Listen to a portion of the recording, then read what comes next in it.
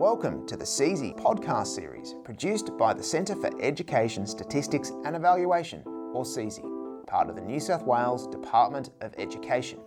We're filming live from Greenacre Public School in southwest Sydney. My name's Karina Dennis. I'm Head Teacher Teaching and Learning at Sydney Girls High School. I'm joined by Dr. Ben North from CESE and Kate Stillwell, Assistant Principal from Greenacre Public School. And we're talking about revisiting gifted education. Ben, I'd like to ask you, please explain what is a gifted student? So, gifted students are traditionally those students with the potential to achieve very highly and often an advanced developmental potential in a certain area or domain. So in a school sense, they're often the kids who have the capacity to achieve in, let's say, the top 10%. The exact number is contested and different researchers use sort of different definitions, but we're typically seeing those students with really advanced developmental potential in their learning. So what is so different about the teaching strategies that we would use with gifted learners?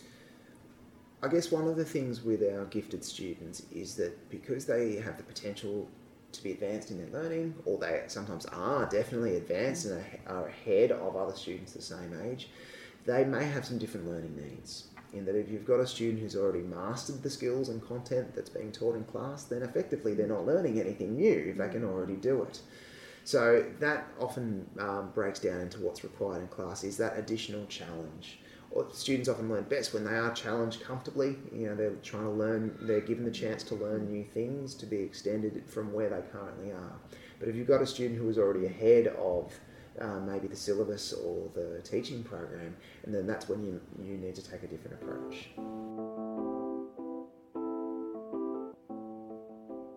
What's new from the current research?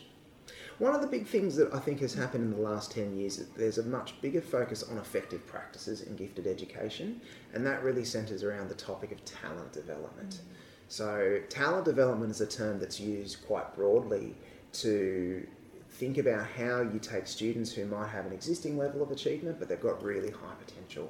What are the things, what are the learning practices and habits, and how do we help those students become high achievers? That's one of our key things in New South Wales and our Education Act is that all students have a right to an education that helps them meet their potential and work towards growing and improving so that they can do the very best that they can. In talent development research and study, that's that real focus, is looking at, well, we've got some students with really high potential here. How do we help them become the highest achievers possible? Do you think there are any students who maybe would benefit from more opportunities to be enrolled in gifted education programs? Yeah, and that's another big new thing too as well. Although it's not a new problem, there's just been a lot more research done recently, and it really centres around the equity issue. Sometimes gifted education and students from more disadvantaged backgrounds have not always matched up in practices. And we see that with more recent research into the underrepresentation of students from some backgrounds in gifted education programs. Some of the most recent work of the last 10 years and even the last couple of years has really focused on, well, why is this? And we know that there might be students who come from more disadvantaged backgrounds, but why are they consistently unable to maybe access the programs that will give them the greatest chance through here?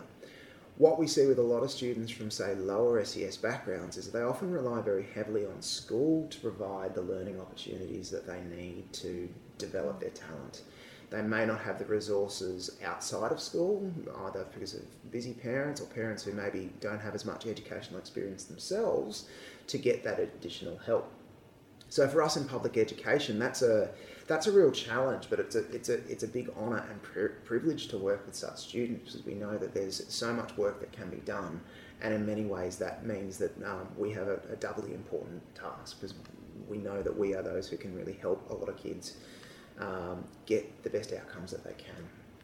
And Kate, you have a lot of students in your school who come from a diverse range of socioeconomic groups. That's right. What's your experience in that context, and how do you think this new literature review might sort of help accommodate some of the practices that we could be using in schools? Yes, well, without having professional development and looking at the research, it's very easy to overlook these students.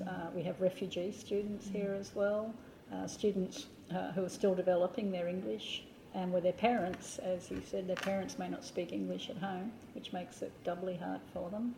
And it's good to be able to look for the characteristics and other markers that they may need more help and to give them that help. And some of these recent studies have shown us that if they're not picked up early, if these disadvantaged students aren't picked up and identified as needing programs that support their gifted needs, then they just fall further and further behind in terms of achieving their potential. And we really see that opening up of that excellence gap, if you like, between the socially and economically advantaged versus those who are not. Yeah, well, it's very easy for them to just go underground, really, and not be noticed in a class or be treated as if they were just maybe below average ability. So without knowing what you're looking for, they can very easily get overlooked.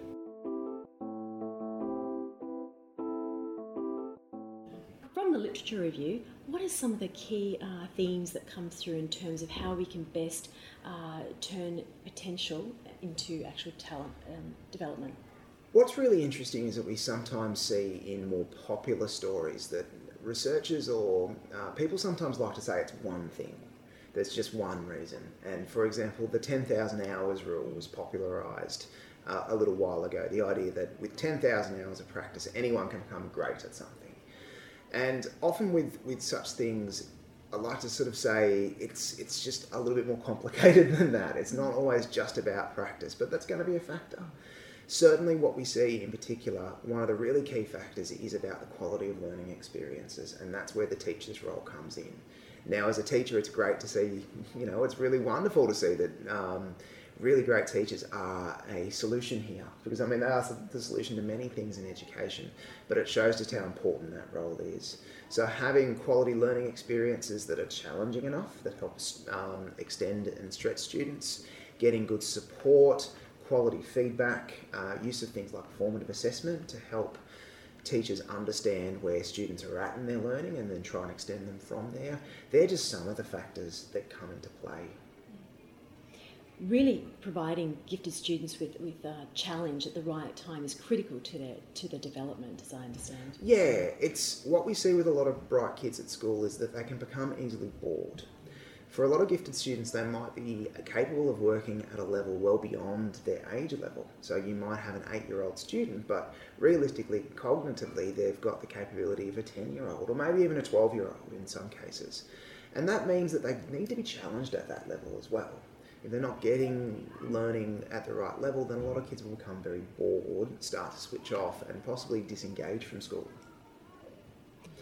One of the things that I think is interesting from the Lit Review in particular was there's an area of gifted education that has a really strong research base. And even looking back at it again, it was great to see that there's even more work done. And that centres around academic acceleration. So that's what we get when we're trying to match the learning to where the students are at in their development. But like what you've both mentioned, sometimes these are for students who are literally a year or two ahead of their syllabus. So in some cases it's appropriate and shown to be a really highly effective practice for students to potentially skip ahead in a subject or sometimes all of their subjects. Some people raise concerns about whether it'll have any impact on their social or emotional aspects of the students' well-being. Is there any evidence to suggest that grade skipping or acceleration would have any impact on a student's social and emotional well-being? In reality, the evidence base for academic acceleration is extraordinarily strong, and the overwhelming majority of studies show positive academic outcomes, but even either neutral to positive social and emotional outcomes as well. Sometimes this is a reflection of the fact that for a lot of students, they build friendships based on common interests. And if you're a kid who's a little bit further ahead and you've got very different interests to kids the same age, it might be harder to make friends with students your own age. But if you're sort of at least at and matched with the same level as other students, then it gives you that chance to share common interests with kids and build the friendships. In your opinion, Kate, what do you think the best strategies are for supporting gifted learners? Well, training staff is the start of it. It underpins everything. And once they know what to look for, they can be encouraged to try a variety of things, very high expectations, formative assessment to make sure they're okay at grade level, and then teaching above, not stopping at grade level, but going above and beyond. Higher order thinking in everything you do. I tell them with their program to look at it and say, where's the higher order thinking, and make sure that's always in there. So I did professional development with the staff in 2012 when we first decided to have the extension classes. We did three sessions, one on just what is giftedness in general, one on identification, and then one on how do you provide for them after they're identified. And that developed a dialogue in the school. People are always talking about it. They'll come to me and say they feel a child would be good in the extension class, and there's a real conversation happening around gifted. Great. Karina, what about in your school, in leading professional learning in your role? Yes, as head teacher teaching and learning, a big part of it is providing the opportunities for our gifted students to be able to extend and expand the breadth of their knowledge. I think taking the point we raised earlier about the need for formative assessment to find out exactly what the student already knows, and to then be able to give them opportunities to learn at greater level of complexity and abstraction and pace that matches what their needs are. Being mindful that gifted students are all individuals and all different, and that some are ready to move more quickly through certain programs than others. Others have different interests that will take them into extension activities that are quite distinct from other gifted students. In our school, we have a range of different programs that we have to try and support our students in that regard. We provide opportunities for them to seek more depth in their learning through additional projects that they can undertake that enable them to look more deeply at certain aspects that they're interested in, sort of fun, friendly problem-solving competitions that they can either do internally within the school or enrol in externally that give them a chance to have kind of open-ended types of questions. And just also more general extension and enrichment programs around debating or chess club and activities that really give those students a chance to work with other like-minded peers who share those interests and want to take their own learning further. Yeah, fantastic. Kate, I know your school's got quite a lot happening in terms of extracurricular and enrichment activities, because you were telling me about it before and I almost lost track. There were so many things happening. Can you tell us a bit about what your school does there? Well, we're in the public speaking competition, the multicultural public speaking competition, and we have had state winners last year and this year. We've had Atlassian, the software company, come in and run a 6-week program called Hack in a Box with us, with volunteers from Atlassian. That was fantastic. We have after-school chess. We play against private schools and public schools in the district. We do Maths Olympiad and the ICAS testing, of course, Tournament of Mimes. So why are those programs so important in a school like yours, where you've got a very diverse range of students, some from more disadvantaged backgrounds? Well, as you said previously, the parents may not have access to a lot of this sort of thing, or for any extracurricular activities. They're probably not going to school holiday things and weekend things. So it's really important that we step in and provide it for them. Including driving them to chess. Yeah, right. Yeah, that's really exciting, because I mean I think they're really good examples of those sort of opportunities to learn that are needed for students to sort of reach high achievement, and that's where we in schools can really make that difference.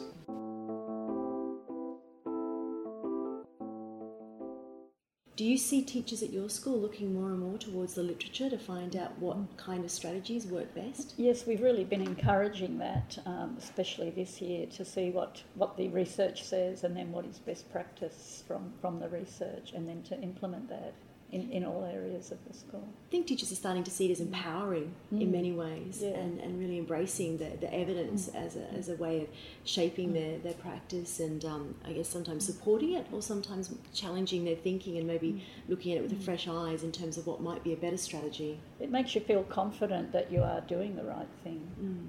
Well, yeah, I really see that, and I feel that too, is that because I've worked with so many teachers who work incredibly hard and put in immense amounts of hours, time, effort and passion, and you want to make sure that all counts. You want the greatest impact you can, and that's the right thing. Yeah, absolutely, and that's what the teachers want. They want the best for the kids, so we need to make sure teachers are equipped with that best evidence and best research, just so we can make the greatest difference we can.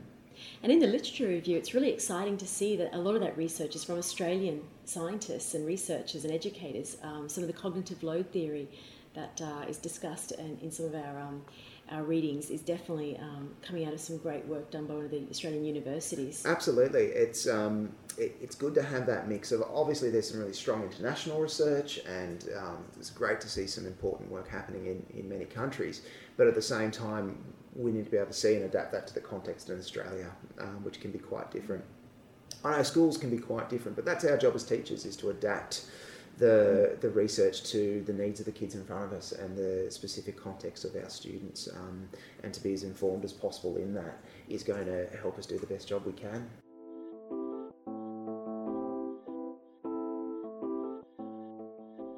One of the more interesting things in the recent research has really shown the importance of how teachers kind of go about implementing the greater depth and breadth of learning with bright kids. Certainly, I was probably taught originally that gifted kids maybe didn't need any scaffolding or any structure in their learning. You know, they could just go free and teach themselves. But what's been interesting to see is that that's not the case. There's that really bright kids, just as much as anyone, really get just as much out of scaffolded, explicit teaching, good, clear learning experiences, having the teacher there to teach them, not just teaching themselves, especially when first learning skills, knowledge and content. But then once mastered, then that gives you the opportunity to go into greater depth and do some self-guided projects or some sort of inquiry and research. A lot of it comes down to some really important research done into an area called cognitive load. And that's a theory that centres around that as humans we have a working memory where information is taken in and processed and then sort of thought about and consolidated to long-term memory. And cognitive load theory is one of these things that also applies to bright kids. What we see is we often see a very common level of working memory between bright students and average ability students, but the difference is for a lot of advanced students is they're possibly able to process things faster or can be more efficient in the way that they store or commit information to long-term memory. So for that reason, it's important that students aren't overloaded in their learning. Good, structured, clear tasks with clear expectations, hopefully high expectations, are just as important for bright kids as they are for any other student. What's different though is that for some students who are advanced in their learning is that they may take fewer repetitions to master skills. They can move through topics faster, and so at that point there we get an effect called the expertise reversal effect. That's essentially where if you just keep kids practicing too long with too much support and you don't start to take the scaffolding away like Kate said in the scaffolding metaphor, then that can actually be detrimental to learning. So that's when you need to open it up and create a bit more open-ended learning. So what are some of the strategies that can be used to reduce the cognitive load for gifted learners? So generally the strategies fall under the broader umbrella of explicit teaching, and that is having really good, clear, linear, structured learning activities. So scaffolding is an example. Worked examples can be where we're sort of reducing the focus and the information and just sort of looking specifically on specific skills and master them first before then building in more facts or more complicated scenarios. They're all kind of good examples. What we want to try and do is ensure that students have got the support in their learning. And I guess I really want to stress that this is sometimes contrary to some of the previous practices we did where it became almost easy for, okay, we've got a really bright kid and they're ahead of the class, we'll just send them to the library and they can just, do their own research and learning. And like what Kate sort of said, they need teachers, I truly believe all students deserve a good teacher and good teaching and good learning experiences, and bright kids are no different. And I think it's important that we keep that in mind, that although there are certainly times where we want students to do some self-directed learning and to do some projects and some research, that ultimately it's really important that they're not 10-year-olds just teaching themselves the whole way. That's why we've got expert teachers. Kate, do you have any examples where you've used strategies to try to reduce the cognitive load for gifted learners? Yes, we enter the Maths Olympiad competition every year, and for my new Year 5s who've just come out of Year 4 in a regular school, it's quite a challenge to them when they see those questions. And I've tried various ways of helping them. And I found even better than a worked example was to just teach the strategies in isolation and then give them a question and say, for this question you need this strategy. This is a guess and check question. This is a work backwards question. And then I can withdraw that, and they do very well then in the Maths Olympiad competitions. So I guess it's probably, like what you just said there, Kate, there's a fair bit of expert knowledge here that's required to talk it through, and that's why teachers are so important to do this. I know for myself in my pre-service teacher education, across 4 years in a Bachelor of Education degree, I think I had about 45 minutes of study was on gifted education and how to teach bright students. And a good 20 minutes of that 45-minute class was spent arguing over some of the topics as well. So I guess that's a challenge, especially if teachers haven't necessarily had the training or the experience and practice in these skills. I think often we learn something early on in our professional training that sticks with us and we carry through, and there's that need for constant professional learning to stay up to date with the best effective strategies for teaching gifted learners. And I think that underscores the importance of ongoing professional learning, not just for early teachers, but ongoing professional development for teachers who are even more senior stages. You have quite an extensive professional learning program for supporting gifted education at your school. Could you tell us more about that?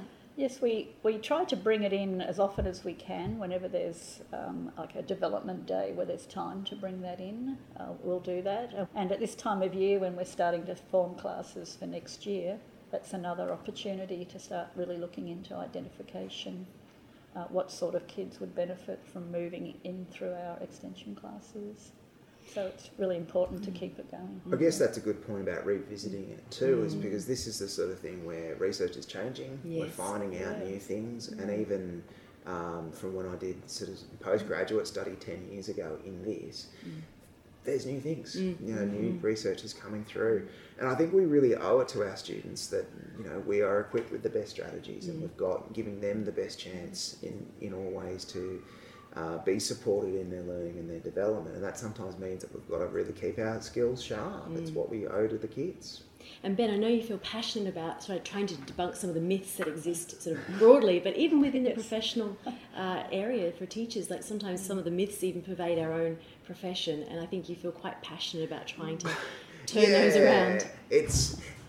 It's where we've got to be really critical and think about the research and evidence, because sometimes what we see shared on social media, on Twitter and on Facebook, they might be certain statements that sound good or they feel right, but they might not be supported by the research, and that's a real frustration.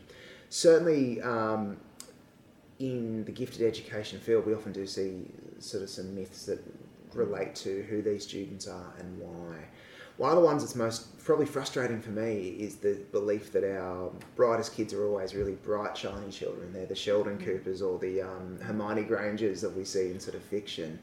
But by and large, they're kids, and they come from all backgrounds, and they come from all areas of the state, all areas of the country as well. And it's important that we don't take any pre-existing notions into how we work with students. There's that old saying I think about, that you see as much heterogeneity within gifted students as you do within the whole population, that they're a very heterogeneous group of students. Oh, and totally. You can't sort of summarise them by one sort of profile. Yeah, there's a huge range in through there, and they're not always going to be nice teacher-pleasing kids who do really neat bookwork and have nice handwriting and always do their homework on time. They're still kids, they're children, and they all need that sort of support. That's why I'm particularly excited about some of the equity questions. What we do see in a lot of the data is some real gaps in achievement between students from different backgrounds. So that's often what's referred to as excellence gaps. And that's the gap between students from different backgrounds in terms of their patterns of achievement. And unfortunately we see that in Australia too, just as in America. We've got students from some certain groups in society where a larger percentage of those students will be those who get the higher marks or achieving the high bands on some assessments and some data sources compared to students from other groups. We talk a lot about closing the gap, for example, for Aboriginal students, but it's important that we don't just take a preconceived notion that we're just trying to lift up achievement for a certain group, such as our Aboriginal students, but that we have some really bright Aboriginal kids there who too also, we want to support up to the highest levels of achievement as well. And that can be the same from students from refugee backgrounds, from low SES backgrounds, whatever that might be. All of our students deserve the opportunity to do the best that they can. And that would be students with disabilities as well, in terms Yes. of providing strategies for identifying and then supporting them in their learning. It's an odd one, but there sometimes you do meet people who find it hard to maybe reconcile that you can have a student that has really high academic ability, but they also have a disability of some sort. So those gifted students with disability are often those who sometimes are not picked up in assessments, or there's a greater focus on maybe assisting or supporting the disability than there is supporting their area of talent. And what we see with a lot of the gifted students with disabilities, they need both. May need the additional help and support to assist with their learning, because otherwise the disability might be something that inhibits their learning or makes it harder for them to show their full range of achievement. But these students as well will need the same level of support in many ways as others to achieve and to be extended and pushed in their learning just the same. Yes, you have to be careful not to leave them out of the extension classes, so that it needs to be built into your identification practices. And that comes back to the professional learning that you were saying earlier, Kate, about the need to help staff feel comfortable both identifying and then supporting the needs of gifted learners with socioeconomic disadvantage, or as you said, students who've come from refugee backgrounds or have additional disabilities that require further consideration. Yes, they need to know that giftedness and disability can exist at the same time in the same child. And once they know that, then they can see it, start looking for it. And that access question is an important one, because the research shows us that if students are unable to access the advanced learning, then they tend not to be able to get the advantage and gain from the more challenging things, and it becomes a bit of a circular issue. Ensuring you've got the real better equity of access is an important thing here, and that's going to be a key thing for us, I think, and a key challenge in education is to make sure that we're giving students the opportunities to learn and helping them really provide the chances so that really students, regardless of background, have got the opportunity to meet and reach their potential. You raise a really interesting point there, because I was reading the literature review that talk about that kind of cumulative effect that disadvantage can have. And I recall that idea of the headwind effect. Yeah. Can you explain that? So, it's like the headwind effect is a way of sort of describing that for some students there are just greater challenges in life. It's like running into a headwind, but for some kids they've got a stronger headwind than others. It is making it harder for them to progress, and that can help explain why some students from more disadvantaged backgrounds through the course of their educational journey may not achieve as highly over time as others.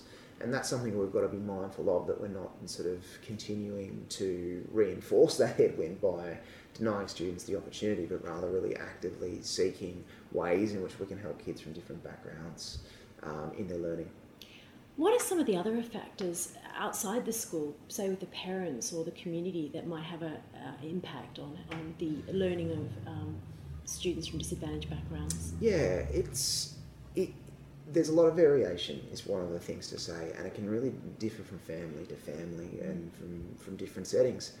What we tend to see though is for some students from disadvantaged backgrounds, if a lot of the research tends to show that families that have a high level of education in the family's history, for example, it can be little things like there's more books in the house, more academic activities happen more regularly, even your visits to museums or the theatre or extracurricular activities might be a more regular part of life.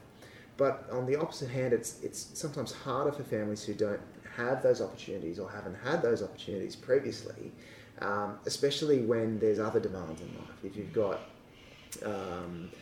children, for example, whose parents work really long hours or weekends, and so there's limited opportunities for them to go and access after school activities or to go and do those extra sort of enrichment activities. That's often why families and students from disadvantaged backgrounds really rely more heavily on the school to provide the learning opportunities. The research literature tells us that grouping and tracking can be very, very controversial. what is the current thinking around the benefits of grouping? Yeah, so grouping for teaching or instruction is an example of a really contested topic, and the research is very interesting because there's some mixed outcomes here depending on what it is and how it's done. In general, there's some research to generally indicate that you're almost very classic models of streaming, where you just simply separate kids out into 5 classes like A, B, C, D, E, and then teach them all the same, might not be that necessarily an effective practice. And there's probably some good reasons why. It's because we're not then necessarily using the classes or the groups to help meet the needs of students. Where the research is quite strong, though, is about really purposeful gifted education programs that might use a class. So things like an extension class, for example. They've been shown to be quite effective, especially when the class is purposeful. They're specifically trying to meet the needs of the students in the class. And in particular, that's where the differentiated learning happens. They're able to group more students together so that who maybe share a common stage of learning, and that can make things like extension and enrichment a little bit easier for teachers to facilitate. It's really about the learning, and as teachers, I think we understand that is that it's the learning that is done in the classroom that's going to be what makes a difference for students. So if we've got a group of advanced learners, we need to make sure that the learning is qualitatively different, it's challenging, it's going to extend them beyond where they currently are, and avoid the issues of boredom or disengagement that might ensue. And some of the flexibility in grouping as well, in that students can perhaps move in and out of groups depending on where they are in their learning, and the power of formative assessment in maybe changing the groups when necessary. Yes, it needs to be flexible. Even with our extension classes, it's flexible. If someone's not happy there, we can move them. If we think someone really needs more, we can move them in. So flexibility is key. As a high school teacher, every time I go into primary schools, I'm always impressed at how primary school teachers are able to, have different groups operating and different tasks and things like that, especially around like reading and literacy and numeracy. You've been listening to the CESE podcast series produced by the Centre for Education, Statistics and Evaluation, part of the New South Wales Department of Education. For more great publications and podcasts on effective practices in education, visit the CESE website at cese.nsw.gov.au. You can subscribe to our podcast series on your favourite podcast app so you don't miss an episode.